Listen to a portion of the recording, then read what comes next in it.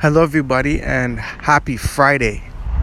The podcast for today is entitled Staying Away from Toxic Souls. And many a times we have these toxic soul people, these people around who just kind of crush your potential. You know what I mean?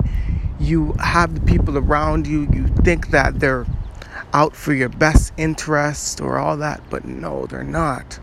They're out to kill your soul. They're out to crush your dreams and your vision, you know what I mean, and speak bad things into your life. But these are the type of people that you do not need at all, and these are the type of people that you should try your best and make a conscious effort to stay away from. You know what I mean?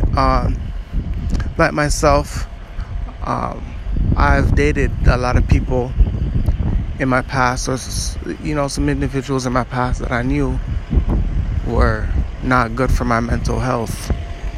But I still went through with it. I still wanted to try and see if I can make the person better, see if I can, turn them to God. I tried to see if I could,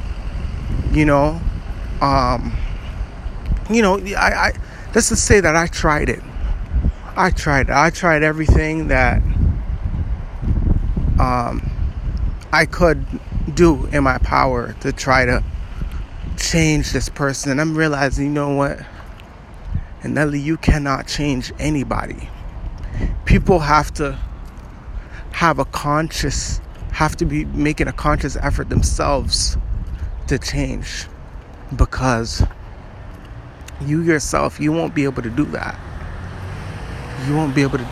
No matter how much work you put in to that individual. If they're used to something, that's what they're always going to want. If you're used to hurt, that's what you're always going to want until God wakes you up. If you're used to bad, crooked relationships, that's what you're going to get until God wakes you up. And many times we walk into these relationships, right? And we think that, everything's going to be handy dandy. You know what I'm saying? We go through the cupcake phase and all that stuff. But guess what? We get slapped in our face along the line. Because one, we're not aware that God is not in the picture. And that's even less to myself.